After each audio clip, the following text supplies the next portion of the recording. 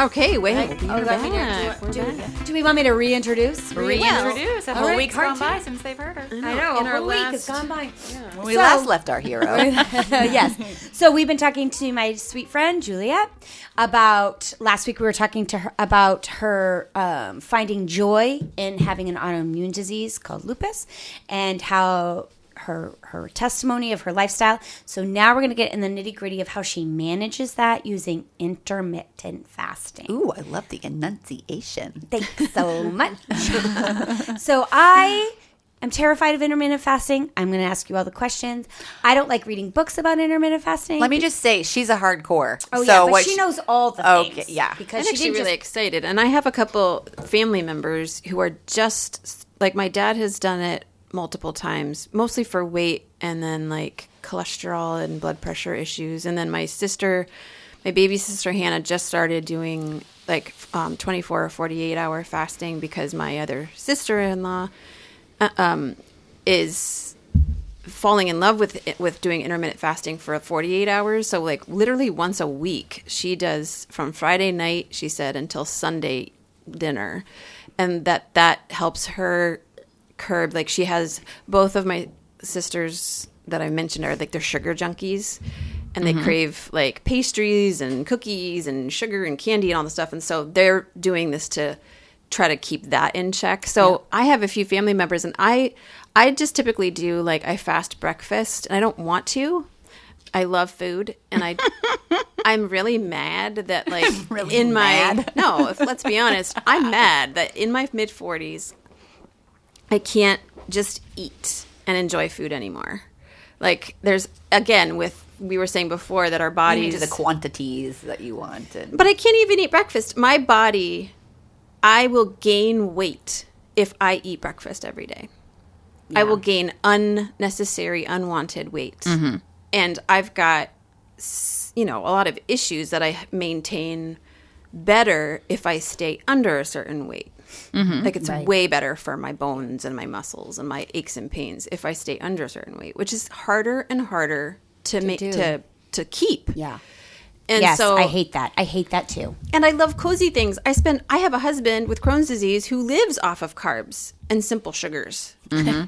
And so I have to bake all the timesies for them, for two growing boys. And so I was like, I don't get to enjoy any of this goodness. And it's just kind of sad and not that much fun.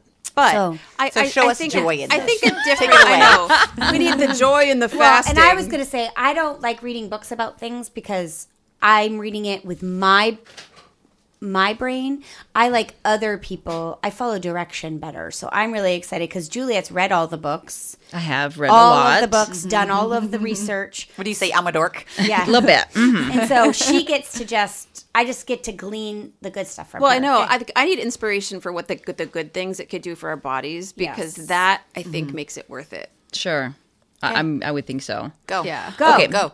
So a micro recap about sort of like my life before intermittent fast. Recap. Okay, I love we're gonna be that. fast. I love that. Well, because I can do a lot of giant recap. We're gonna go small. So my life before intermittent fasting, I was desperate. I had tried every healthy diet out there. I've tracked all the things. Macros. Yeah, all the things. Mm-hmm. Yes. Mm-hmm.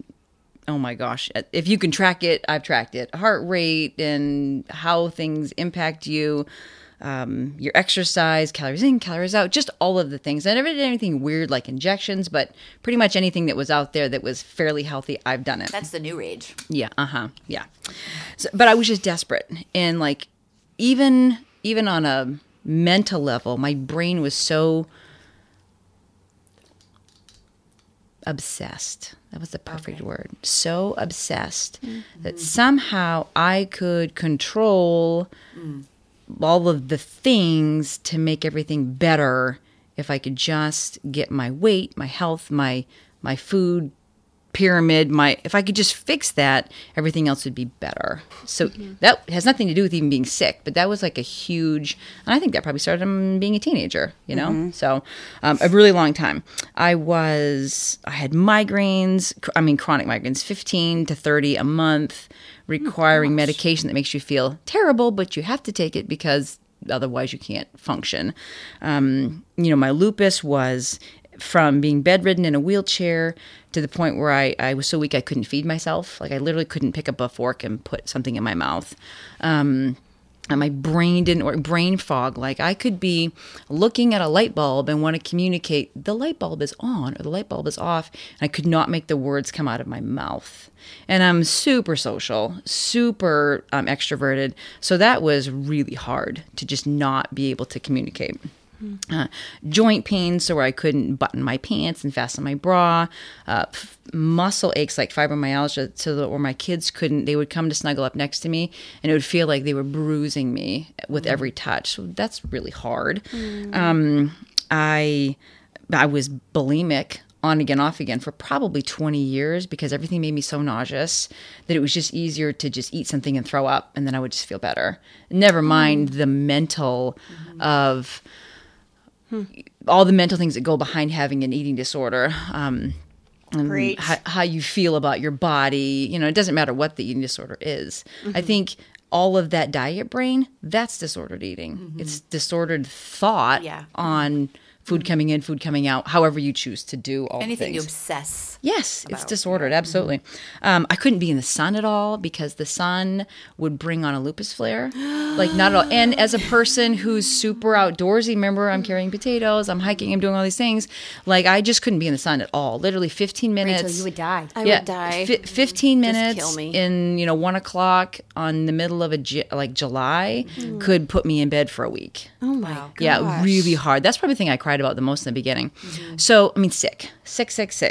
And then I found intermittent fasting. Now, what's funny is that growing up, my parents had done fasting. Probably one day a week, they would just not eat. And so it was really not weird for me. So way before intermittent fasting, I would 2 days a week, Mondays and Thursdays, I would fast and pray about things once I became a believer. And I would always have cream in my coffee. I think I would always probably have sweetener as well. Or I might have juice. And which is, some people would call that fasting. For me, it's not. I can explain that why later. Fasting is really like black tea, black coffee, water, simple. Your body's either in a fed state or it's in a fasting state. There's no sort of in the middle. Now, there are some wonderful crutches that can get you to a place where you're in that place where you're drinking just the black tea and black coffee. And we can talk about that later. But so I did that on Mondays and Thursdays until maybe 2, 3, 4 o'clock, and I would fast and pray about stuff. I never had the impact on my health like I do the intermittent fasting that I do now, just for the record. But so I had done that for years before finding intermittent fasting, so it wasn't weird for me. It wasn't scary. So a friend of mine introduced me to Jen Stevens' book, and Delay, Don't Deny. And I read, there's lots of science. The cool thing about intermittent fasting is that there's so much more science backing it than anything else out there. Yep. What's your name again? Jen Stevens? Jen Stevens, it's GIN, short for Virginia. Jen Stevens, Delay, Don't Deny. She has a new book called Fast, Feast, Repeat, which is sort of like a newer version of that book. I've read them both, but Fast, Feast, Repeat it's a little bit more of a modern take on it. Okay. Fabulous book. So she introduced me to her book. I read it. I don't think I was a few chapters in. I thought, well, shoot, I can do this. I don't really love breakfast anyways. Never ate breakfast as a teenager. So this was in October. I'm coming up on my 4-year, what they call it a fastiversary, which I think is hilarious. So I've been doing this for 4 years now. And when I started doing it, I was 230 pounds, I think. What? And it was squished into a very snug, probably size 18, maybe I would guess.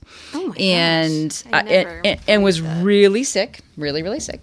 Remember, she was chunky. Yeah, chonkin. I was athletically chunky. So, so I was very sick and started in October. And in the very beginning, I wanted to make it something that I could do, long term, because I thought, well, based on the science, I don't know why this wouldn't just be something I just do. Like a lifestyle. A lifestyle. Yeah, something that would be very sustainable. So I went to probably like 11 o'clock the first day. I thought, well, this is super easy. The next day, I probably went till 1. And that's my main advice when people start doing intermittent fasting, however you choose to do it long term, is just start where you're at. Like if you're a person that gets up first thing in the morning and is super excited to have a cup of coffee and a 6-egg omelet and roll about your day, well, then try doing it at 7. Like move it back to 8, and just take that. It's called an eating window or time restricted eating. So your eating window is obviously when you're eating. Your fasting window is when you're fasting. It's like I said, you're not in any other state other than fed or fasted.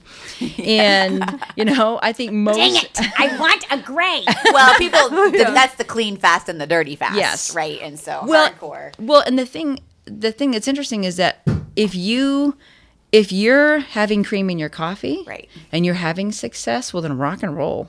Like, if it's working, for me, I did not see any success at all. And for hundreds of thousands of other people, it's much more effective. It's easier, too. Why would you not want the fast to be easier? If you're raising your insulin at all, and your body thinks here's food coming in, and you're going to make you more hungry, then you're not going to be able to go another 8 hours before you eat. Whereas if you just keep your insulin levels low, then it makes the whole fasting experience easier. Why be miserable? I've done it both ways. The first 6 months, I did not clean fast. I always had a little creamer in my coffee, and even in that period of time, I saw a lot of results. But it was after that, when I switched it and got rid of that and just started drinking black coffee, that I really started seeing huge leaps and bounds. So, yeah. So there's a place for a crutch. I mean that, like bulletproof coffee, I think is a great crutch, which is like a tablespoon or 2 tablespoons of butter in your coffee. Have an immersion blender, blend it, or just a regular blender, and that can keep your insulin levels low, but still allow you to have enough fat. Yes, to kind of get yourself situated. Yeah, so lots of room for a crutch, but a crutch shouldn't be something you're doing forever. Put your big boy pants on and get used to black coffee. It's not going to kill you. Although I have to say, my husband, the first day I brought him a cup of black coffee, he literally threw a fit. He was like, "I am not having coffee with you today. I can't believe you brought me black coffee." It was hilarious. Love you, Michael. You're great.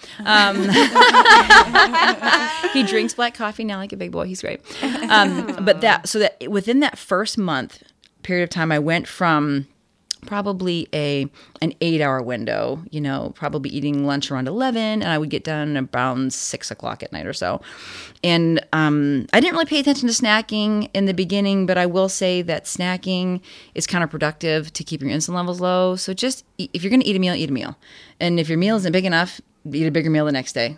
It's not rocket science. And I do the same thing with our kids. So even my 7-year-old, unless he's in a clear growth spurt, which he's been lately, oh my gosh, I can't keep him full. I know. It's like you have lunch and you have dinner and then we're done. You have breakfast, lunch, and dinner and we're done. So my boys are never done. Yeah. Oh my goodness. Teenage boys, when are they ever done? Holy smokes. Oh my word. I think Isaac could eat at 12 o'clock at night if I let him. I was going to say, before bed is a very large meal for my boys. Yes, absolutely. Mm-hmm. Yeah. So in that first month, I whittled my window down to about a 4-hour window. I would open my window at 2 o'clock, and I would be done by 6. It was like a 4-hour window. I ate the same kind of thing just because it was easy. I had an apple and a handful of almonds, and then my dinner was whatever.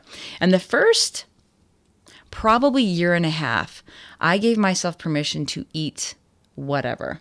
Now, because I was trying to undo that diet brain that was like, oh, I have to count this, track this, eat this, manage this, plan this. But my diet was, I eat clean. Like a normal meal for me would be, I don't know, 2 or 3 servings of a vegetable, and it would be some sort of a good, healthy, whole food carbs, whether it was like brown rice or sweet potato, naturally my own homemade, freshly milled wheat bread. So just like a really good, healthy carb, some kind of protein and some fat, and follow it up with a handful of raisins or an apple.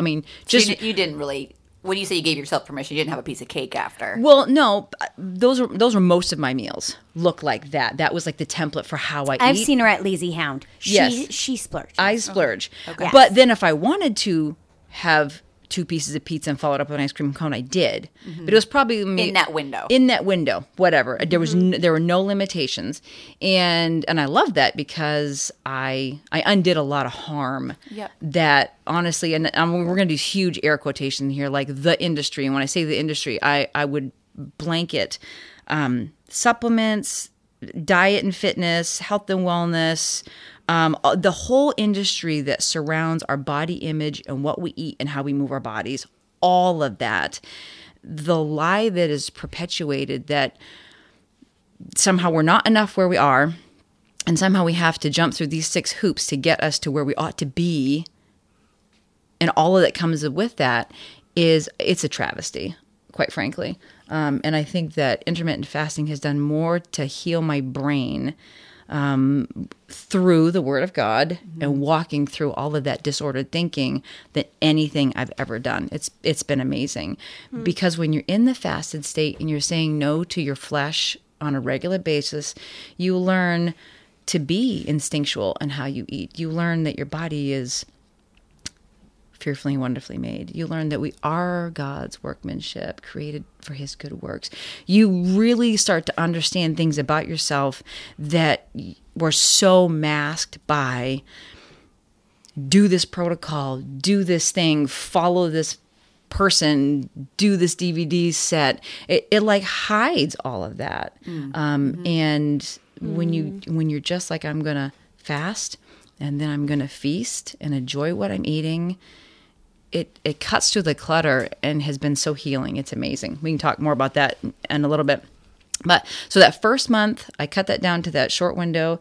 And within that first month, there was such a transformation in my health that honestly, I hadn't told Michael I was doing it because I thought he's going to think I'm so weird. Like, I'm always off on some rabbit trail of doing some new thing and he's going to think I'm nuts. So I didn't tell him.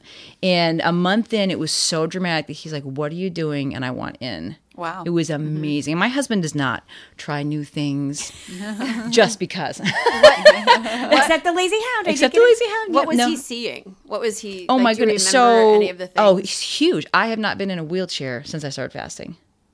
Ever. I have not been bedbound since being in a wheelchair. Were you just spending more and more time out of it? I just was up. I just was up. I was functioning. My brain was... He could have conversations with me and I wouldn't fumble over my words. It was clear. My brain worked. I had way less pain. He didn't have to give me a bath. I'm trying to think of some of the other huge ones. My migraines right away shifted from being almost daily to, for the most part, I might get 4 or 5 a month in comparison to like almost every day. Everything shifted, even in that first month of healing. Wow. And then over the course of, so I did that 4-hour window exclusively through all the holidays, through all the things. And why would you not? Like if it's transforming you that much, why would you go to do anything else? So I stayed in that place, eating whatever I wanted to, but really probably 90% of it was a very clean, whole food diet for the first 15 to 16 months. But it was probably the first 6 months where I would notice improvements like that. But I mean, I was still sick. I wasn't as sick. And every month things would get a little bit better and a little bit better and a little bit better. And it was so mind-blowing that my body would change so much. And the weight loss was great, but it was really slow, like really slow. Maybe a 1/4 pound a week, if that, which is annoying to track, It just, oh my gracious. And that's with you had that was still with the 4-hour window? The 4-hour window. And you weren't losing weight hardly at all? No, see, and I think that's huge for 2 reasons. First of all, if I could take everyone's scale in the entire world and burn it, light them on fire, literally, and send them with a pirate's funeral, it would be amazing. I just can't even, because they are the worst indicator of your well-being, the very worst. Now, it's just such a mind game. Oh. Yeah. Now, if you can get on the scale and weigh and be contented, have at it. It's a tool, and if you want to measure, it's a tool. What was amazing for me, though, was my body recomposition was happening. So even though I was losing such a small amount of weight, like my size went down a ton. And even though I want to say, gosh, I wish I had the number, maybe the first year, it was so slow, maybe 20 pounds, 15 pounds. It wasn't very much. It was really slow.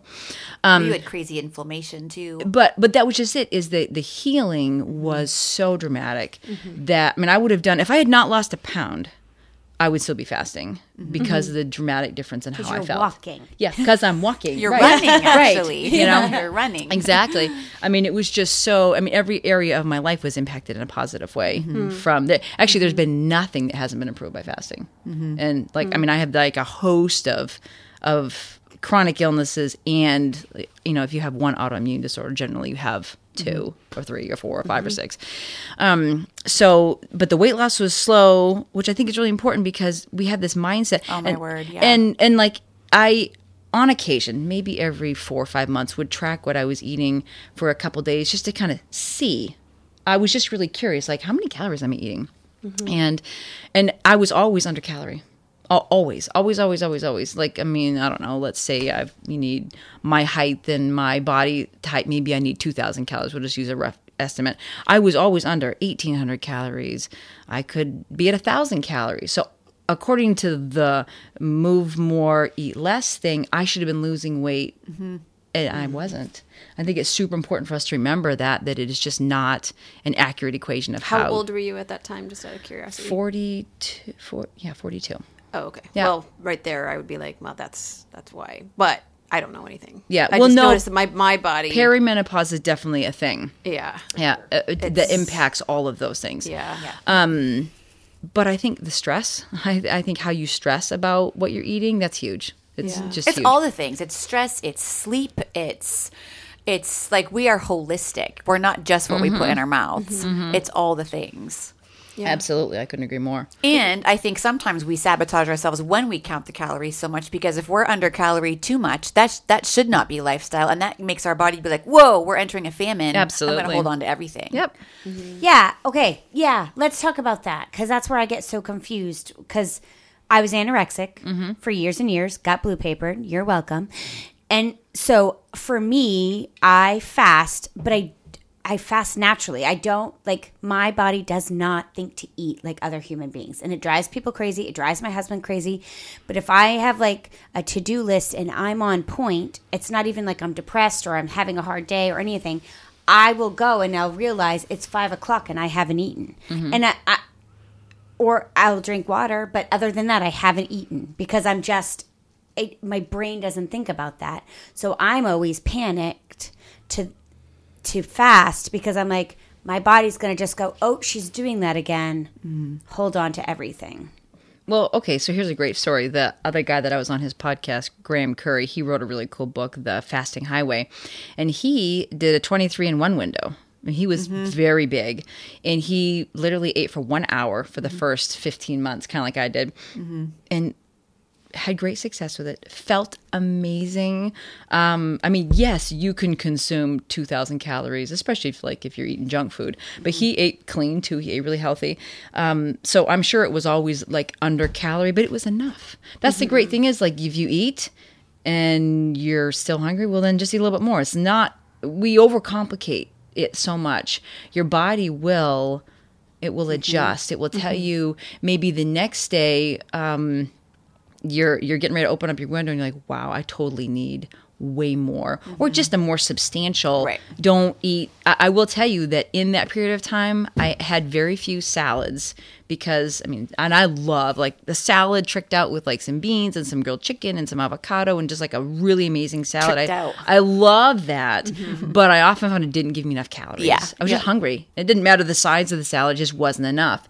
And so if you're going to have a really small window, I would not recommend a salad or even like soup unless it's a super rich, thick soup, because you can't get enough food in a bowl because you've got broth and all, all that stuff. Not that you can't ever, but just I wouldn't do it as a regular basis. And also if you, like, you're training for things a lot of times, running, walking, like when you're training for a marathon or whatever, like my diet has to look way different than what it does on a normal day. Yes. Because then you're like, it's fuel. You have to have fuel. Yep. Very important. Yeah. Interesting. So that's why, like I haven't eaten yet today because we're going to have this. We're doing some things today. So I am hungry today. But thinking about it, yesterday was a busy day and I probably didn't get enough calories. So now what you're saying is because I'm hungry that I should just eat more protein, Yeah. Well, let's just murder calories too while we're at it. Okay. How about like nourishment? Yeah. Not even nutrition, not even, because I think this was a huge mind shift for me. There's this thing it's called, now it's going to escape me, nutrition, like when you're studying nutrition versus like nourishing your body. Because nutrition breaks your food down into like what it's made of, like the atoms. parts, Yeah. your macros and how it impacts your body versus the fact that, I don't know about you, but when I sit down to eat homemade bread, homemade whole wheat bread, like not only is it nourishing me because of X, Y, and Z that's in it, but it's nostalgic. My mom always made homemade bread. So I have these warm, fuzzy memories of being with my mom, of my family dynamic. It brings back all these things that like nourish my soul that has nothing to do with how many carbs that stupid piece of bread has. Yeah. It's nothing to do good. with it. And that is like the part that we forget about food. So like when people are thinking, well, okay, so your family gets together for a cookie night around Christmas. Well, you should never have cookies again. That's just horrible, terrible for your diabetes, blah, blah, blah. You should have game night instead. Well, no, you shouldn't have a tray of cookies. But if you can have 2 or 3 cookies with a cup of cocoa with your grandmother, and that memory nourishes you to the point where when she's long dead and gone, and you're sitting down there with her cookie recipe, and you're like remembering that's so good for your brain. It isn't just about the fact that those cookies have lard in it, and that's going to just do terrible things to your arteries. We miss the bigger picture of how food nourishes us. The bread of life. My mind is blown. So good. Well, I'm going to speak into that because that's a deep sadness of mine because my psoriasis, which is the devil, and yet it is the thing that God gave me. So it's from birth and it's genetic. My grandmother had it. So that's what I get to remember about my grandmother. No, I was kidding. No, I'm just kidding. But I think that the hard part is that some of us, sugar is poison. And again, with the whole spending your spoons or your it's like currency. If I have a cookie, if I have sugar, I will have psoriasis erupt in my scalp, behind my ears, in my ears, in all the places on my legs and my body, my elbows. It's going to instantly, in 10 minutes, I will be itchy. And there's an inflammatory response, and it's a payment system. And every now and then, I throw caution to the wind, and I have a piece of chocolate that I really, really love, or I have a bowl of ice cream, or I have a piece of toast with some homemade jam on it that's like sugar, and I pay for it. I pay for it dearly, and it's actual pain, it's actual like emotional pain, and yet I'm paying for it. So I'm going to pay that. Yeah. So I can have this piece of toast, homemade bread. I love all those things. They're all bad for me. They're bad for my body because I have multiple autoimmune diseases and my body doesn't like a long list of things. All the things on that list are nostalgic to me. So it's this terrible pain point actually to feel nostalgia for things like a cup of hot cocoa. That most people, it's not going to wreck their day. Sure. If they have a cup of cocoa. And for me, it's not even about calories or not calories. It's like, that's going to hurt me. Yeah. That's actually going to hurt my body. And one thing for me begets the other. So it's like the inflammation's revealing itself in my skin and it's revealing itself in my lower back. That's like deteriorating lower spine is also associated with psoriasis, especially when you're in your 40s. And so it's like, it just sucks. So I'm like, I hear all these things, but it's like, and I love that. I love it because I believe it. And it's so but for me personally, and I know for other people, it's a you can't triggering. spend your spoons on that. Well, and if I do, it's just, there's all my spoons for the day because I'm going to friggin' be itchy. I might have a very, like on my beautiful skin that I work so hard for, I might have a patch of psoriasis show up just because I ate a tiny handful of chocolate chips. And like that's the price. And now it's going to take me 3 months to get rid of that piece of. I'm going to have to take care of myself and all the things. And so it's hard. I do love the idea of fasting, and I think that God is pointing me towards more of that as I get older, because I can't afford to gain a lot of weight either because of joint pain and other things.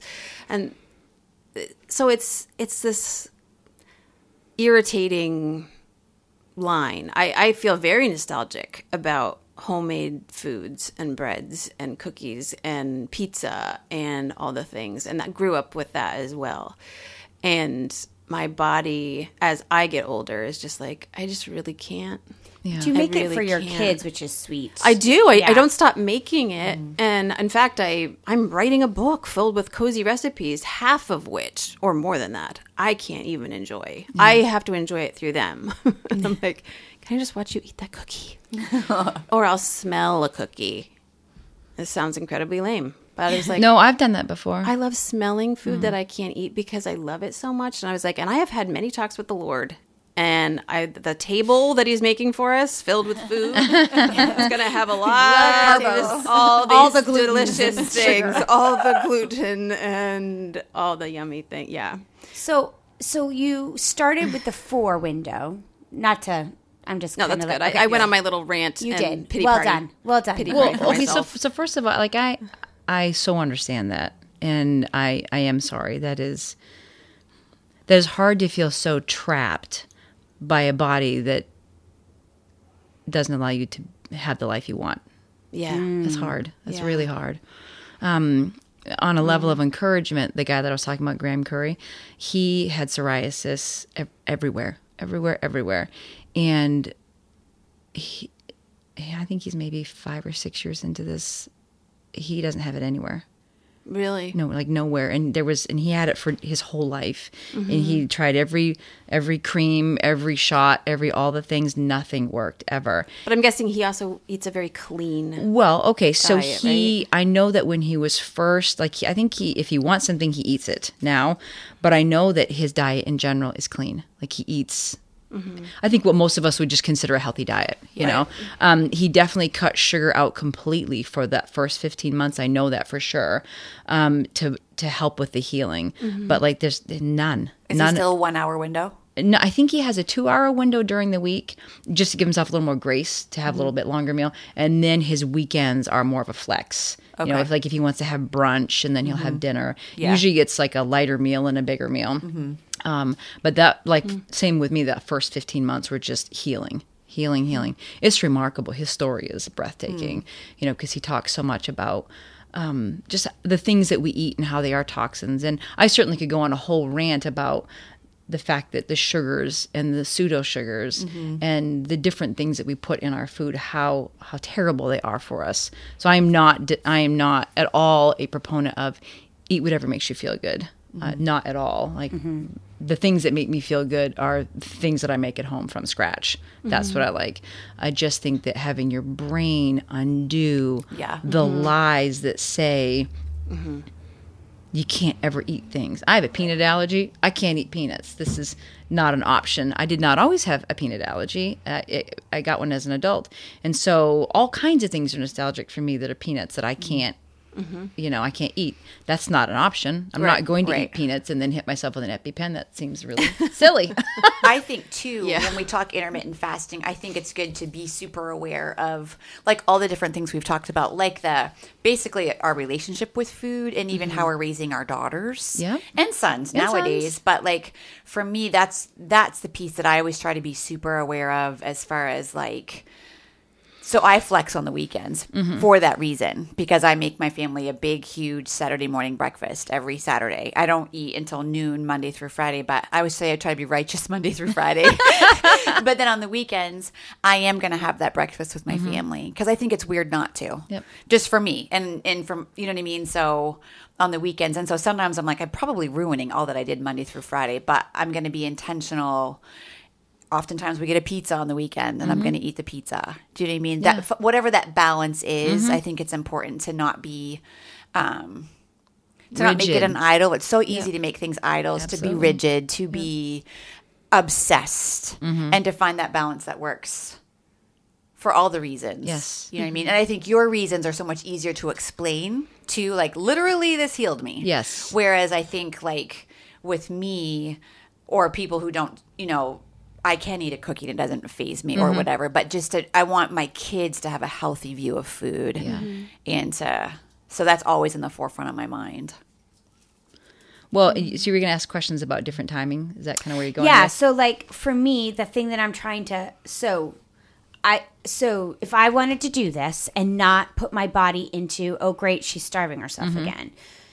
You started by doing a 4-hour window, which I could totally do that, I think, and I could do it well. Well, you started with an 8-hour window, did you not? Yeah, but like within a month, I had worked down to a 4-hour window. And I could do a 4-hour window easily. And then what happened? So, because you don't have a 4-hour window. I do not. Nope. No.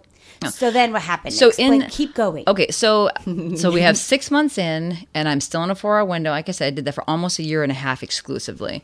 Through the holidays, it's not that hard to have Thanksgiving at lunchtime and be done with your leftovers by 4 o'clock. It's not. We make a lot of excuses, I think, as to why we don't want to do certain things, and yeah, just do and it. your 4-hour window could change. You can do it wherever you wanted to. So, like, if you are having, I'm such a black and white person, so this is weird for me.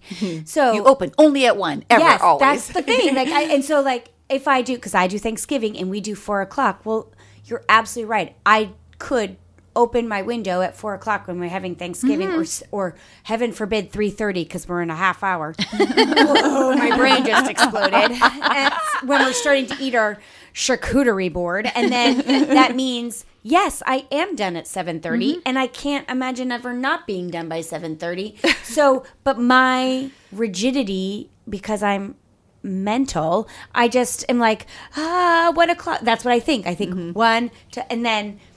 Yeah. I have boys that don't come home from football practice until 7 o'clock. So, holy Hannah, we want to have a family dinner. We're not eating until 7. So, okay, that means I'm going to open my window at 7 or 6 or whatever, or close it. Well, okay, so here's the deal. It's got to work for you. Yeah. That's the thing. It's got to work for you. I have a friend that has a morning window, like 7 to 1. That's her happy spot. She did the evening thing, like a lunch and a dinner thing. She did that, I don't know, maybe 9 months. And she's like, it's okay, but I really miss my breakfast. I'm like, well, then just move it up. Like, what do you care? Like, it doesn't matter. So I think in the beginning, when a person is first starting out, I think you should start, like, give yourself a 12-hour window and then bump it up till you find your sweet spot by an hour. And don't give yourself 6 months to find figure out in maybe 6 weeks or so how you can bump that up to a spot that's going to work. Teenage boys, I don't mean teenage boys, like a 20-year-old athletic man could probably lose weight in an 8-hour window. I think most women cannot. So if your goal is to defy gravity with more success and maintain that athletic Barbie vibe for a few more years, then you're probably going to need to have shorter than an 8-hour window. Probably 6 is going to be probably the outside. But in that you can have a nice lunch and a nice dinner. Try not to snack. Keep those insulin levels low. And then if that's not getting you where you want to go, then bump it up to a 4-hour window. I cannot eat 2 full meals in a 4-hour window. I have a friend that can. I cannot. So for me, it's like a snack, which is literally just a small meal and then a meal.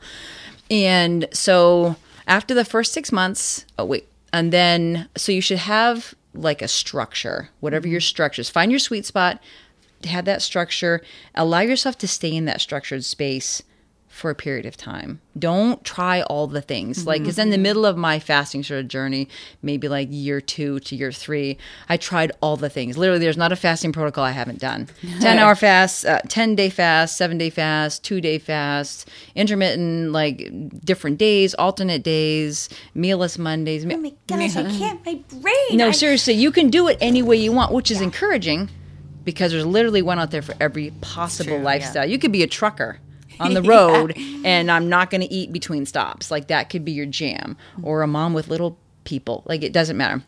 So find your sweet spot, stay there. I mean, I would say this is so different than any other diet. Give it 6 months to a year and whatever that spot is that's working for you. Give your brain time to adjust to the fact that hunger is not an emergency. Yes. Oh my word. Yeah. I just think that's huge. We feel a pang and we think we're dying. An emergency. That needs to be stitched on a pillow. If you're a 17-year-old football player, it might be. It might be. Yeah, they don't need to fast. But even Isaac, most days, which I think is amazing, he weighs 245, 50 pounds. He can squat almost 500 pounds. Almost never eats breakfast. So neither does Parker. He just doesn't. He drinks black coffee, and if he's hungry, he has a big giant breakfast, and he moves about the day. It's just not. Our mind doesn't need to be. We need 3 meals and 2 snacks. It's just so if you look at people in the world who live a long, healthy, fruitful lives, they don't eat like that. People in the world around us, they fast naturally because they have to. They fast in between their kills. Right. Exactly. Mm-hmm. And they don't have access to all what we have year round. They have access to like fruit in that season and all of that too. Yeah, I think most people, I was reading a book about Vikings years ago because it's like where I come from. Mm-hmm. And they really only ate they ate almost the same food every day all the time. It was just like sort of like a meal mushed up and then whatever kill they had. And then whatever was in season for fresh. But for the most part, they just ate a big dinner. Like, it was not a whole lot of, there was no breakfast or lunch. It was it was just a nice big meal that helped you live, that helped you be alive. Helped you live. That helped you stay alive for another whole day. And consumerism has changed how we look at food and I'm a comfort junkie. And I'm a comfort everything junkie, not just comfort food or comfort drinks. I'm a comfort person. And that's a huge idol. And it's a crutch. It's a thing. But it's also my gift. Yep. So but I struggle with it. But I always want to, I have always a beverage lineup. I call it. I have an icy beverage, a hot beverage, an extra beverage, a spare beverage, just in case. Something fizzy, something cozy, something cold. It's not. She's not even joking. I'm not. I'm and then when it comes to food, I love crunchy. I love creamy. I love chocolate. It has to kind of, you know what I mean? I'm just a comfort junkie. And so the difficulty with this, which I love the sound of it, and I know 100% that it would bless my body 100%. The hard thing is for me is working in those things that the comfort junkie in me, and I think sticking to it's the hard thing. It's I don't need a coffee all the time, or even at every soccer game. It can be a treat, especially when I have a soccer game every single day. Mm-hmm. It can be a treat for once a week, or I gotta pare this down a little bit. Mm-hmm. Although today is National Coffee Day, by the way. While we're recording, it's free coffee with purchase. Really? Wow. I mean, I'm just saying. But anyway, so for me, and I think for you, Amber, and I know you pretty well. I was your window, I think, would have to be what fits in. You're loving going to Lazy Hound with your hubby. Yeah. And so for you, and having meals with your family. Yes. So your window, I do not see how your window could be anything but later. Yeah. It would have to be from 4 to 8. Yeah. Which is what I can do. Right. And then you still get all your cozy meals and maybe even as much of them as you want and your drinks. But but the problem is, but because you want that, you're going to have to go a long way to get there. And that's day. The thing. That's the thing, is that I feel guilty because I was trained, because I was anorexic, that I could go to 4 o'clock. I could go to 5 o'clock and it wouldn't, I would have a few hunger pains. My tummy might growl, but I would be it's fine. I'm going to eat a burger and fries at the Lazy Hound. We're not sponsored, but we should be. But everyone here loves it. But and I could be okay. For me, it's the brain piece where my internal narrative is, oh no, are you starving yourself? You're harming your body. I'm harming my body. That's the narrative that I feel. So that's a narrative. So how can we work on the narratives? For me, my brain tells me every day that I'm fat. Every single day of my life. Since I was, and I almost became anorexic. You had some very disordered eating. And my hubby, Mm-hmm. who I was dating at the time, literally force fed me. And he was just I need you to eat this burger. when we were 16 years old. Yeah, you definitely got into some serious disorder. So I would look down at my tiny little legs and they looked humongous. So I had some body dysmorphia, yeah. And they looked fat to me. And I still, as a 45-year-old woman, wake up every morning feeling fat. And I asked my hubby, I'm like, do I look like that? Like, it's horrible. But like, every now and then I'll be like, is that what I look like? And I'll be like, honey, no. I struggle with that a ton, especially as I get older. Because I used to. I was a trained dancer. I was pretty fit as they come. Yeah. And then all of a sudden, and I don't say this to be mean, but I've always had a six pack. I've never not had a six pack or a flat. I never had a six pack, but no. So for me, I hit 40, or if I was starting to feel, I call it rounded. If I was starting to feel rounded, I would start doing sit-ups. And within a week, I was back to where I was. Or training, like you said, training. I didn't train for marathons, but I would train for shows. And so I would know I just need to get on the ballet bar and I would be back to my body in a minute. Or with my kids, I always bounced back. And I would do yoga and I was strong. And so there's this thing about being 40 and I am rounded, and I'm still in the same size clothing. That's the wild thing. But the clothing is rounded too. And I'm like, this is not how this and is. And it's getting rounded in other places. I know, it's so not. But it's giving me so much anxiety that I've been doing that with Peter too. I'm like, am I fat? But here's the thing, and I feel like you can tell us this. Okay, no pressure. Do it. Well, I'm hearing it. It's an undercurrent. God is not. This is a lie. These are lies that we believe. 100%. And it's a narrative that's just spinning. And Satan loves to feed that narrative. Yeah. He loves to come in and just be like, you are fat. You are getting old and saggy and tired. And you don't look as pretty as you used to look.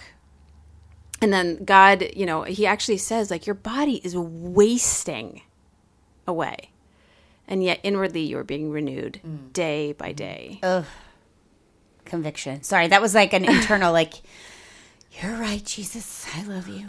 I know. I love that you gifted me this body. Well, when I'm at my best, when I'm at my, when I'm really walking and doing all the things and all, it's like the truths that God speaks into me are what I can wake up and receive and believe.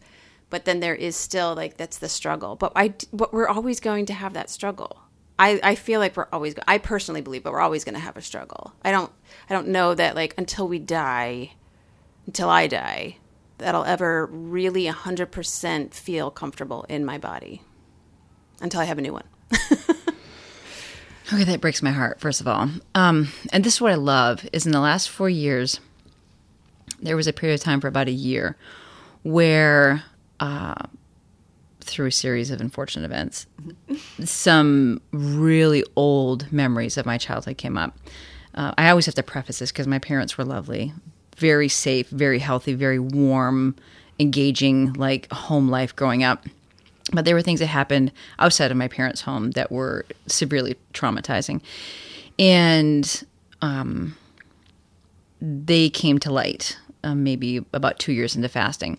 And so I was well. I was not in a wheelchair. I was doing all the things. I had lost most of the weight that I had lost. I think I lost 65 pounds in total. And I was about at that spot.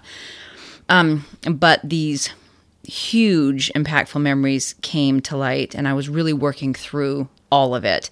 And with that came this immense desire to control things because things were so not in my control as a child in these situations.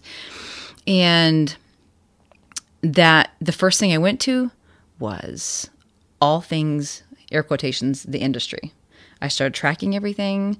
I started micromanaging my fasting windows. I started I was just obsessively trying to fix the internal trauma with all these external things.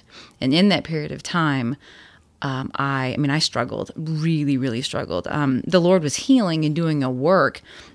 The trauma was so severe that I would be out in public, and a flashback would happen to the point that I would feel nearly crippled. Not like in a wheelchair crippled, but like it was everything I could do to not sob uncontrollably in a puddle on the floor and like just wrap myself in a fetal position. Like it was that traumatic. And it was about 8 weeks of that healing and working itself through. And God was so good in that period of time. But out of that, once I got to the point where I could kind of handle life again, I like obsessively tried to order, like I said, all of those things. I, kept going, and I love Whole30, so this is not a dig against Whole30 whatsoever. But like I was like, I'm just going to do multiple Whole30s. I just want to control and make everything safe and right and whole in my world where I could.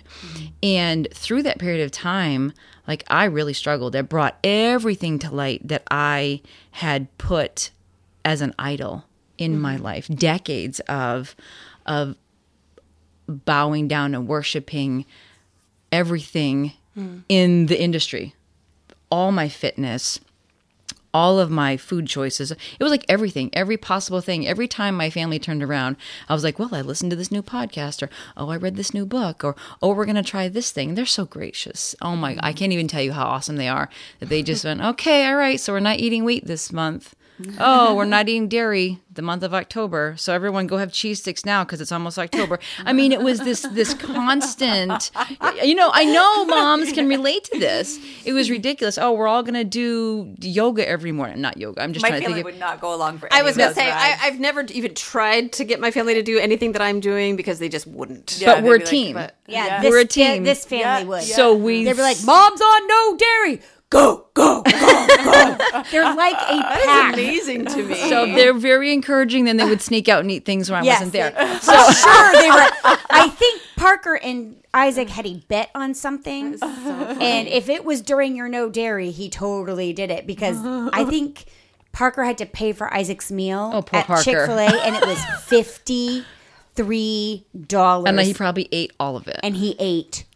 He was like, Mom, I've never seen. He got the 48-piece chicken nugget. I saw they make this bowl of chicken nuggets now, and I'm just like, wow, who's eating that? Probably drizzle it with sauce and just eat it with a fork. Yeah. So yes, they are a team. Yeah. So it was and it was so hard because I felt so like I was chasing after, like you just said, the rest of my life I'm going to feel this sense of dissatisfaction in the skin I'm in. And it was hard, and I was frustrated at myself the whole year because the Lord would just like play this, where your treasure is, there your heart is also.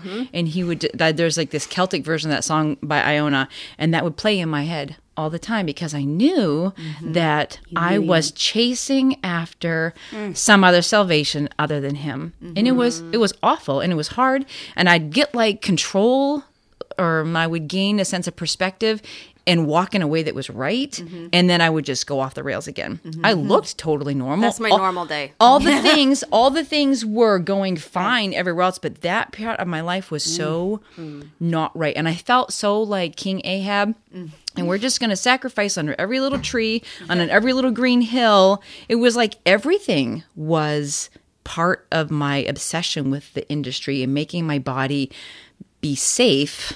So if I can control all these things, then my body's safe. It's how our internal trauma affects our external life. Like when you don't reveal, because like we talk about our trauma all the time, and I'm the trauma girl, but when we don't bring, the Lord says we need to bring things to the light. So when we keep all that internal trauma inside of our bodies and we do not bring it out to the light, we don't speak it. We've talked a lot about how when we speak things out, that's what the Lord tells us to do, to bring it into the light. We speak it out.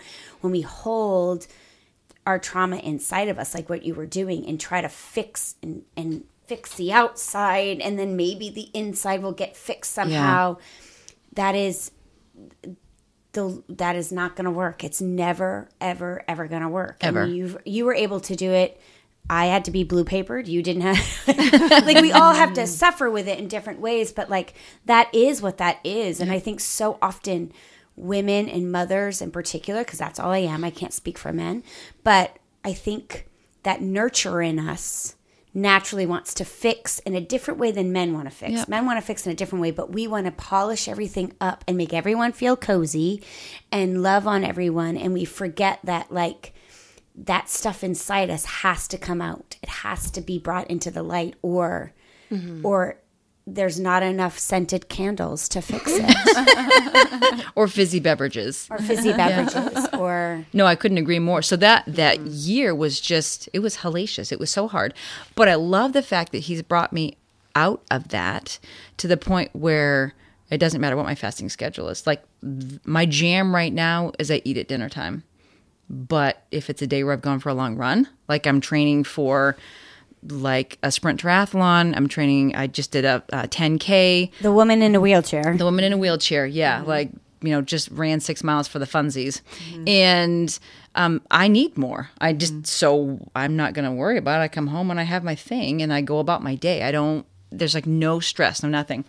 Does that start to affect if you're not fasting, does it start to affect your autoimmune disease? I don't know, because I've never not fasted. I always fast. Okay. Now, that doesn't mean I don't ever have a day where I have breakfast, lunch, and dinner, but it's kind of rare. And if I do, breakfast is like a popover and lunch is like a salad and dinner. That's kind of two light meals, just because I don't need that much food anymore. I don't need that much food. I don't want that much food anymore.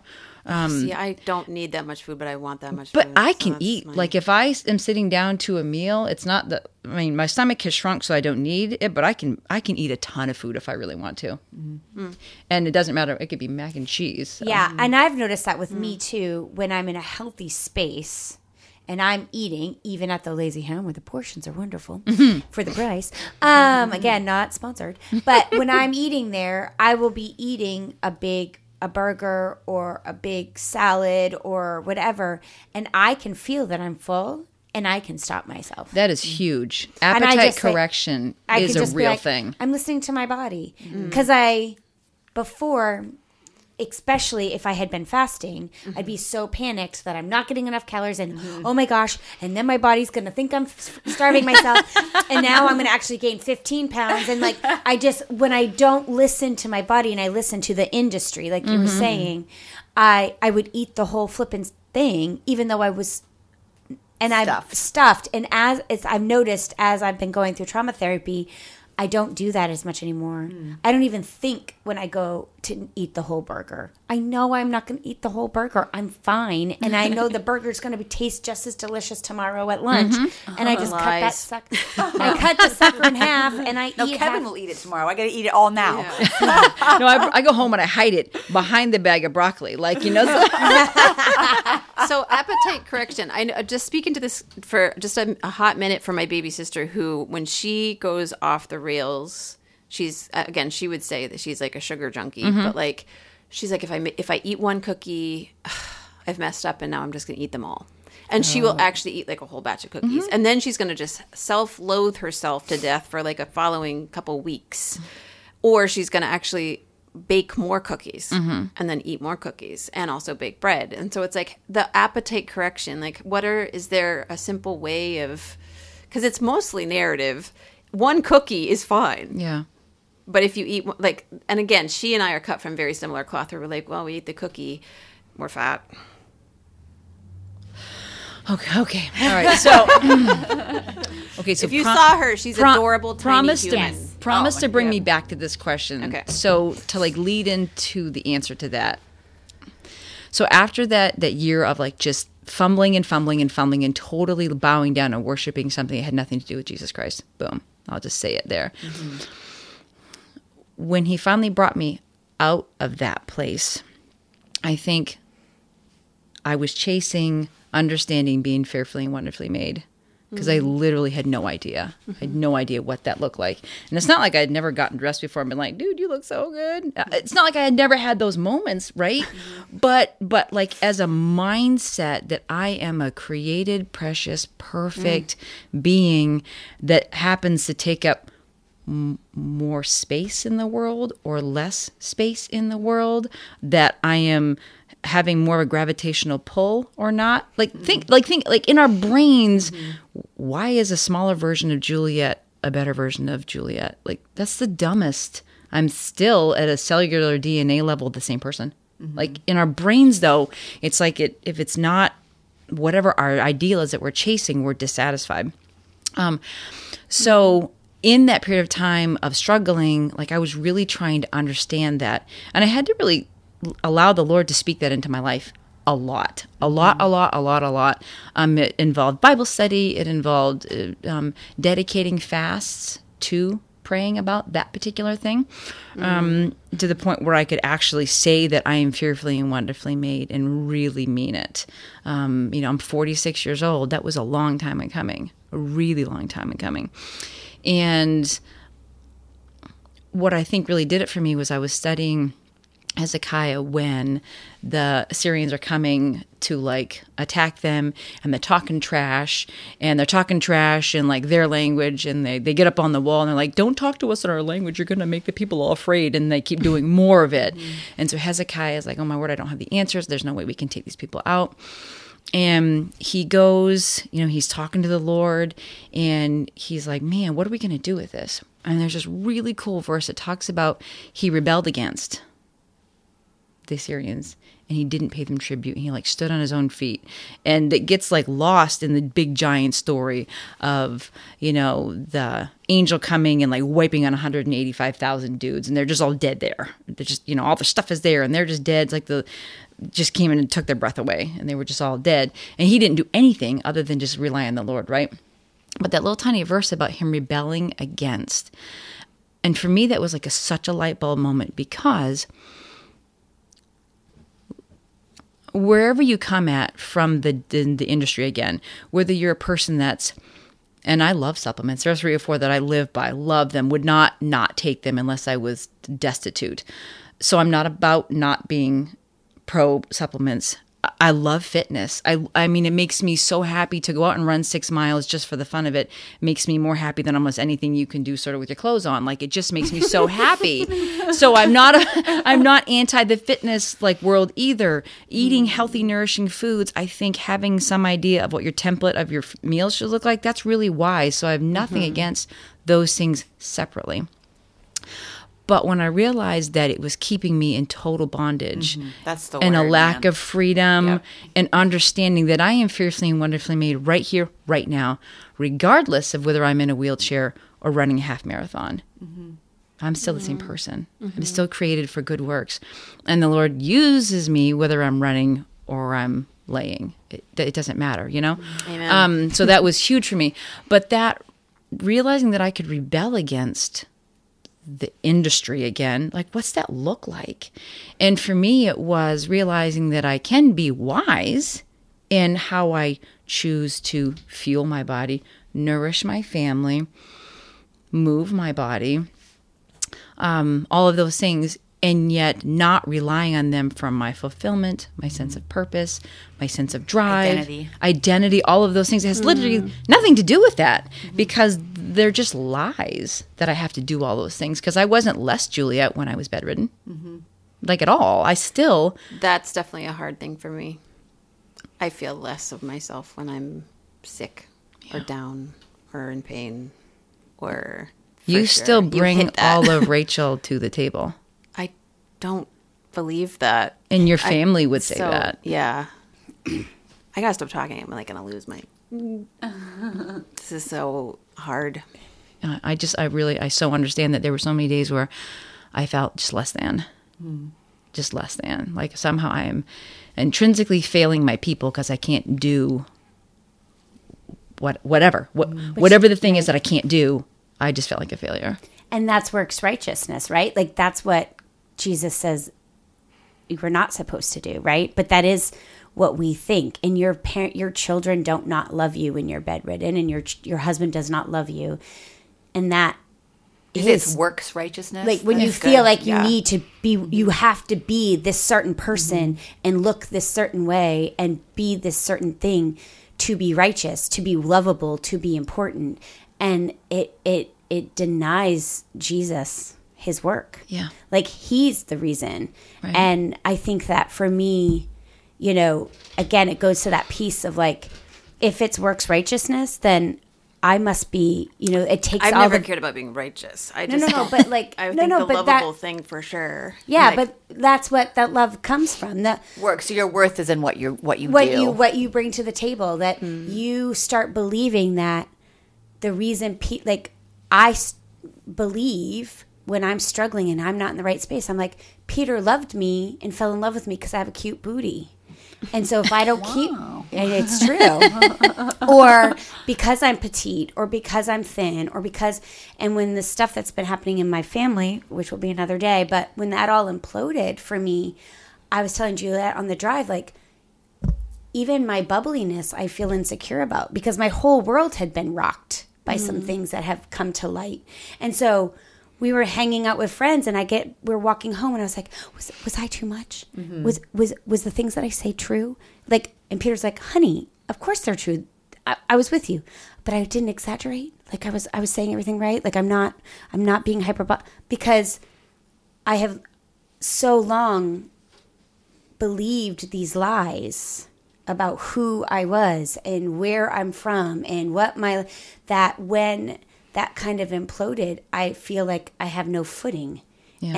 And so like, but my footing is in Christ alone, my hope is found. So I think that's what that is. Like we allow our, we are wasting away, Rach. We are wasting away. And what is happening is the inside is being refined and made more beautiful. And so like, I want to be a 90-year-old woman who is healthy, but ages gracefully. But I'm not going to still be able to have this body. Like it's just going to keep changing and it's going to keep rounding. And my hair is going to get grayer. And I can't, there's not enough chemicals that I can pump into my face without looking plastic to not have wrinkles. And I want to be a woman in my 90s who is so overfilled with the spirit and joy and love and fearfully, wonderfully made that I can take joy in my children and my grandchildren and Lord willing, my great-grandchildren. Yes, like I want to have that kind of faith. And I think it's a faith thing, like you're saying. It's like knowing who you are inside. Because like you were like saying before when we were off air, like heaven forbid, what happens if I do get MS? What happens if I do get cancer and I lose all of my hair and I'm like, does that make me less of a child of God? Does that make me unlovable? Does that make me ugly? I hope that I love myself and my family loves me enough that they're not going to be like, well, Mom, you got some ugly bald heads. So. Team, everybody shave your heads. Juliette's family. He actually did. When Gwen, my daughter, had alopecia, she had vitamin D deficiency, and she lost this huge track on the back of her hair. I mean, it was just huge. And she shaved her head while she was healing, and her hair was growing back. Super sad, sort of scary time. She was so sick, and we didn't understand. And Isaac loves his hair. He really does. Really loves almost his hair. Equally as Parker loving his hair. Yes. And he shaved his head for her. Aww. Yeah. So I have cute pictures of that. He's never had shaved head before or since then. So that was just now really he has that's so sweet. Monster chops. Gosh. It's ridiculous. It's like so gross. It's like a blonde Curly. curly. How old is he? 17. He's 45. He really looks like he's a 30-year-old player on a high school team. You guys, he's a giant, and he has his and Peter loves those too, like Wolverine. That's what he looks like. Yes. He looks like a beach body Wolverine. It's hilarious. But he's giant like that, and Peter's like, man, I love his mutton chops. Mutton chops. Yeah. And I'm like, I go and I pat his little face. Most 17-year-olds couldn't grow that. I know they couldn't. And I go up after a game and I'm like, buddy, you played so well. And he's like, they're so small. And then I go, what are you doing with the things? What are you doing with that face? It's so cute. Get rid of those. I like it when he like trims them. You know, they're just sort of like. But right now they're like, wow. They're like. I mean, they're not stupid, but they're definitely bushy. Yeah. So value. I kept thinking of a word that I think the Lord shifted the most for me in like the last year. It's value. Mm-hmm. That I have intrinsic. Oh, I'm gonna just cry. I have intrinsic value to Him. Mm. If my family were to die tomorrow, Yeah. And like I lived far away from my immediate family, like, and I was bedridden all by myself. I still have value to him. And that has nothing to do with my productivity. And that is like a hard pill to swallow. It is. Value. And so I think that is the weapon that we need to use to rebel against the lies, is our intrinsic value. Because, and honestly, fasting and helping me work through all the emotional trauma, not feeding and comforting every emotion, I think is huge.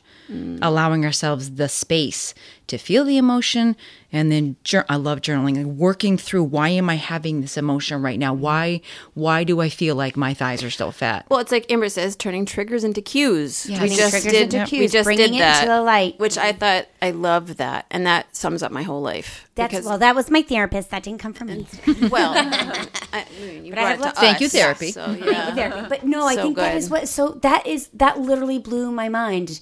That to rebel against all the things, to know that my value is not all the things. Like, and you are a rebel. Where Satan gets women. Yes. Oh yeah. That is where he gets women. And Rachel, you are the biggest rebel. That's what I love about you. Like, oh yeah, you say lift, well, I will go right. You know, like you have a natural rebellion that I could see how God could use that verse. We need to get you to paint that verse, like from Hezekiah. Is it Hezekiah? Yep, when you're stalking. And so, like, because your value, that is what you're going to rebel against all of the things that take away your value from God.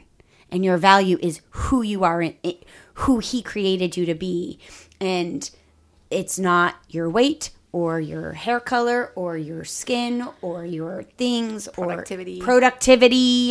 Or the clothes you wear, how you homeschool, how you don't homeschool, how you help at PTA, whatever the thing is that we are currently like bowing before. Valuing. Yes, we're valuing those over. Yeah, so that word, you like broke my heart when you said, you know, you're going to feel like this forever, because I think even 3 months ago, as I was just kind of coming out of that place where I was really able to embrace my value having nothing to do with my training or not, or all the things, because I had 4 or 5 conversations right in a row with women sort of our age, and that desperation is the word that I heard in every single conversation was desperation. I'm so fat. I'm so frustrated. I'm so fat. I'm so frustrated. Or even maybe they aren't fat, but they're like, I'm not as fit as I want to be. I'm frustrated. Desperation. And the Lord was like, there has to be freedom from that, because it's such a lie.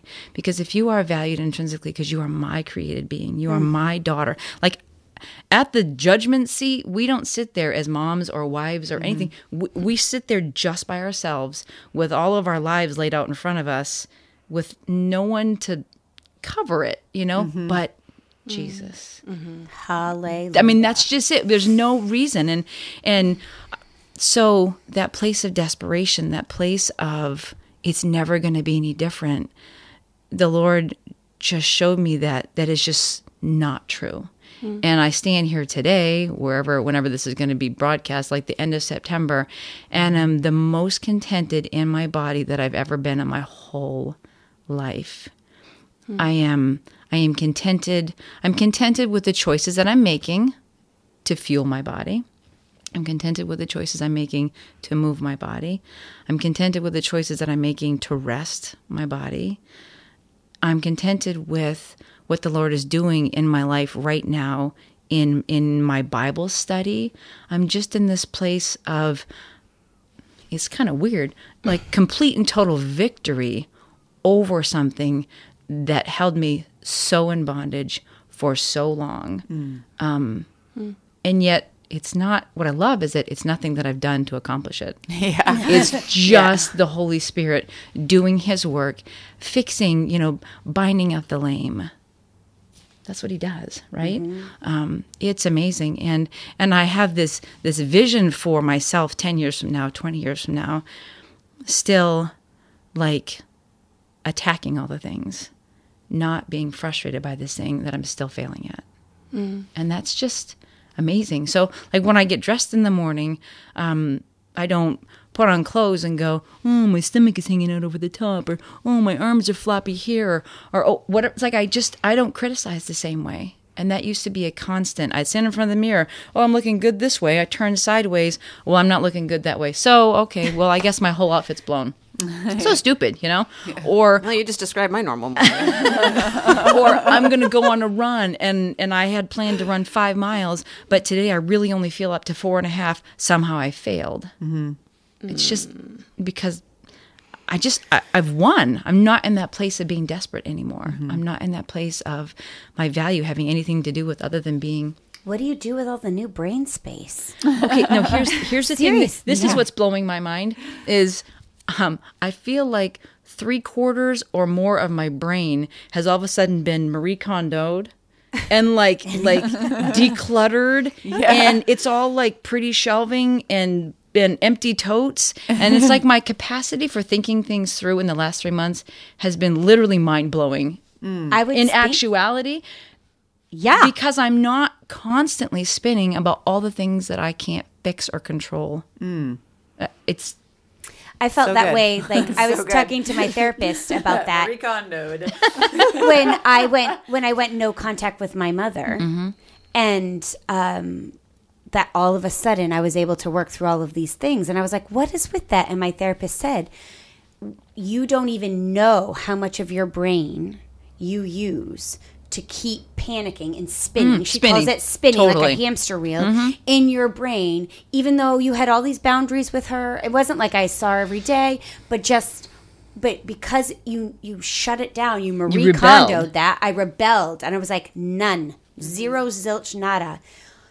All of that brain space was able to quiet, and then I could start decluttering the rest of it. And so it's like, it's wild what happens when we gain victory, when we rebel, when we say, no more, I'm done with that. I'm done with that. And giving, and even if it is having to look and say, this is my body. This is my body today, and I am fearfully, wonderfully made. If you have to chant that, I'm going to start chanting that to So good. myself. Yep. I am fearfully and wonderfully made. Oh, baby. I just get hung up on the word fearfully. Well, Fearfully? Really? No. Like, when you think of no. it's like wonderful. Trying to be funny. Yikes! It's in fear of my body, but no. Well, and what's the one that I think it's in Ephesians that talks about us being His workmanship? Yes, that's one of my favorite And that's my verses. favorite, like, and we're His workmanship. masterpiece. Yeah, you know, and like being an artist, my brain just comes alongside and be like, oh, I've made this really awesome thing, and it's just going to sit here and criticize everything I've done to create it. Like, that's not right. Yeah. But that's what we do. Sorry, girls. That is what we do That's when we're so tearing heartbreaking apart when you all the say things. it that way. We do that. Because He lovingly handcrafts each one of us to not just be perfect for Amy, not just to be perfect for you and for Rachel, but it's to be for His total pleasure and enjoyment. And it says He delights in us, and then He gives us something to do. Yeah. Mother, wife, school, run, whatever the thing is. But even if we're not doing those things, we're still this perfectly like handcrafted thing. It'd be like your kid whittling you something out of wood and you being like, ugh, what a... Super lame. That's so bad. Like, none of us mothers here, we'd be like, this is amazing. The coolest thing I've ever seen. That's very good. That's a very good connection point. Yeah, like Because you like would we never... love our children in all the shapes and sizes. Yes. And in all the stages Grind. of growth. You know, when they have like just the big, huge front teeth, we still think they're the cutest things ever. And like, Right. and to like fathom that they would bring us this beautiful art project or whatever, and us go, you should have used a different, like, I can't even fathom doing that as a parent. Or that their worth would change. Like, oh, well, you were going to be in the will, but that whittled stick, well, it stinks to be you. We would put it like on the windowsill in front of where we do dishes every day and look at it and admire it and appreciate. We would. That's what we would do. So we would delight. Yeah. So good. But despair, like standing against that despair and the despair coming from our intrinsic we'll just go sin and trusting in something other than the truth of what God's word says. I love that. We'll just call it what it is. Yeah. We'll just go sin. Yeah. Because when we are disparaging who we are and how he made us to be and all the tools he's given us to do all the amazing things he allows us to do, that's just, it's not right. You're right. So good. You're right. It's so good. Preach. So Take us to church. Take us to church. So fasting, we're bringing it back to fasting. Right. Oh yeah. This isn't about that. Well, I mean, it is obviously. If you do it long enough and you get comfortable enough with it and find your rhythm in your space that makes it a lifestyle that's sustainable, when you are fasting from food and praying, sure, you can fast and not pray. Absolutely. And I've seen people's lives transformed by it. But when you're praying about stuff in that fasted state, it like brings such intimacy with the Lord and such preparation, I think, for the Holy Spirit to do a more effective work, because it's like we shut up long enough to hear what he's saying. And to just embrace that, it allows us to work through all the junk that keeps us bound. Whatever. It doesn't matter what it is. It really doesn't. And so as your body is healing, because there's this wonderful thing called autophagy, and it's like the coolest thing I think I've ever seen, where you can take an old, tattered, nasty cell in a petri dish and expose it to the process of autophagy, and the cell becomes a completely new cell. Like a completely, it becomes just like a cell that's brand new. And yeah, it's an amazing sign. That happen? That just get some autophagy that is going autophagy on. is what happens when you fast, and the longer you're in the fasted state. Now, That's the information I needed. All I need. That's all I need. I'm gonna be brand new. I'm gonna be 16 again. Yes. That's what Rachel's thinking. I know her very well. Godly. It's not the sanctification of the heart. I know this woman very well. I'm gonna be 16. I receive. That's collagen at like the cellular level right I'm there. in. I'm in. Now, if you've nursed 4 children, I'm not saying we're going to like shift and change against gravity. What I am saying is that with autophagy, and autophagy happens like anything like after, say, the 16-hour mark, and we're just going to throw out a random number here, but like 16-hour fast, 17, 18, anything above that, autophagy starts happening more and more. So even every day that you cut back your window by an hour on either side, you're 365 hours more in autophagy over the course of a year. Does that make sense? So you're allowing your body a little more healing. So if How are we spelling this? Because I spelled it AU, off of autophagy, phagy. Yes. Look, I spelled it wrong. you were just focusing on 16-year-old body.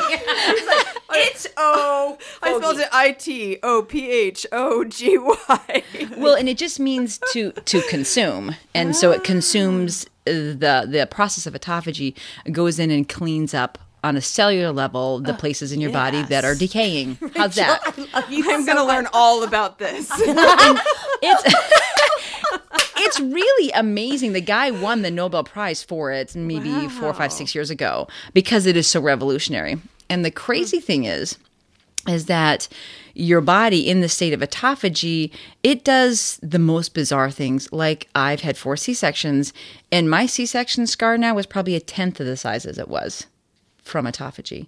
And that happens, hundreds of thousands of people attest to the same thing. You saved it to the end. You saved it to the end. Rachel is invested now. I'm ready now. I think I'm going to cry.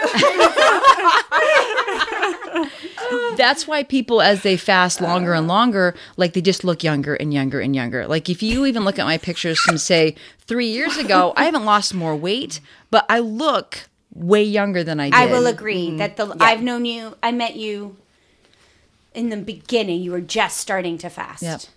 And you keep looking younger. I mean, I'm going to shout out to Plexus. A lot of the things that you've said, I'm like, Plexus did all of that for me. Plexus saved my life and all the things. And I look younger do. than before I started Plexus. and there is a lot of nourishing. Yes, absolutely. Nourishing. Well, gut sure. health. There's like a whole nother, podcast. Gut health is huge. Yeah.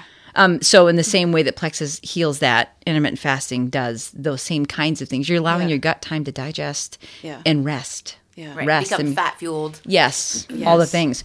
So, but what I love the best about autophagy is that the spiritual parallel, that as we walk with the Lord, He really does renew us in a way that is sanctification, baby. That it is brilliant and breathtaking. What I want to say is Rachel's like, yeah. Sanctification.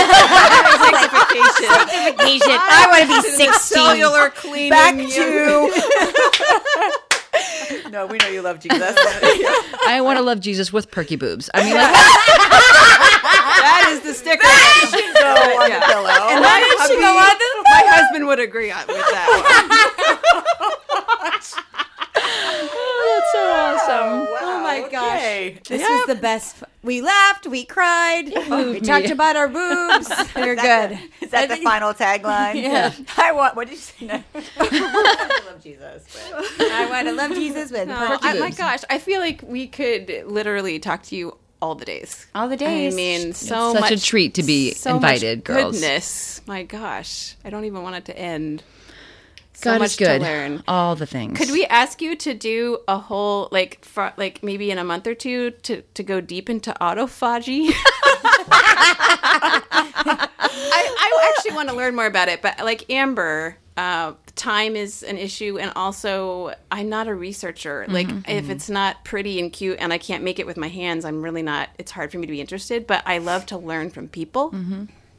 And if you just kind of went deep into more of like the science, like I mean, we've talked about Amber, like us talking to speak out things that we have to, like you have to say no to The lies. You have to the triggers in your say brain that out are loud. saying something that are not true. You have to say stop. Like you actually have to say no and say it out loud. And there's like, a very smart woman who's a doctor, and she was like, "There's that saying the word no out loud actually stops this little link of chains that's being made by your brain. Yes. your brain that's saying, That's why I you think are we this, should- you're a monster, you're a gross, Yes, that's why I think we should all challenge ourselves to wake up and look at ourselves and say, Right. we are fearfully, wonderfully made. Yeah. We need to say those, I am God's workmanship. Like, I think that same thing, like, that will help stop those lies in our body, Right. in our heads and in our hearts that we are fat, or that we're old, or we're unworthy anymore, or we've passed our prime, don't or have whatever value. that crap. Our value is diminished. Like, we can think it all day long, but speaking that out Right. is so. I always think of that verse, we overcome by the blood of the Lamb and the word of our testimony. Word. And so, like, Jesus did his part, but we have a part to play. Yes. Yes, we do. And so speaking it out, it takes all the power out of the lie. It's so good. But would you be willing to come back in a little while Yes. and go deeper into some of like Oh, the we got her I don't now. know. Well, and I'm a Just like teacher, so I love, Yeah, you are. and I love taking all the dork of all the things that I've learned, and then walking through. And that's such a blessing that I walked through that really hard time for about a year, because I've seen fasting become the idol. And I would like to not have that happen to other Yes. people I love. Yes. And so having walked through that super hard time is hopefully I can, I don't know. Because it work is through. so tricky for women, especially, and related to food and like the idolatry or even the food issues that so many of us struggle with. So it is that it's. I think education is so important about it. It is the best tool for maintaining any health. Whatever you're doing, whatever your diet, whatever your place in life is, whatever protocol you're doing or not doing, it is the easiest to utilize, most effective health tool that doesn't cost anything. Right. Yeah, it's amazing. And it's a discipline. It is Yes. a discipline. and it's in the Bible. It's Yes, it when is. you fast. It's not if you fast. It's when. Yeah. When you fast. Yes, and there's so many pieces to it. So good, Juliette. We love you. We love you. We love Thank you. Thanks, girls. you.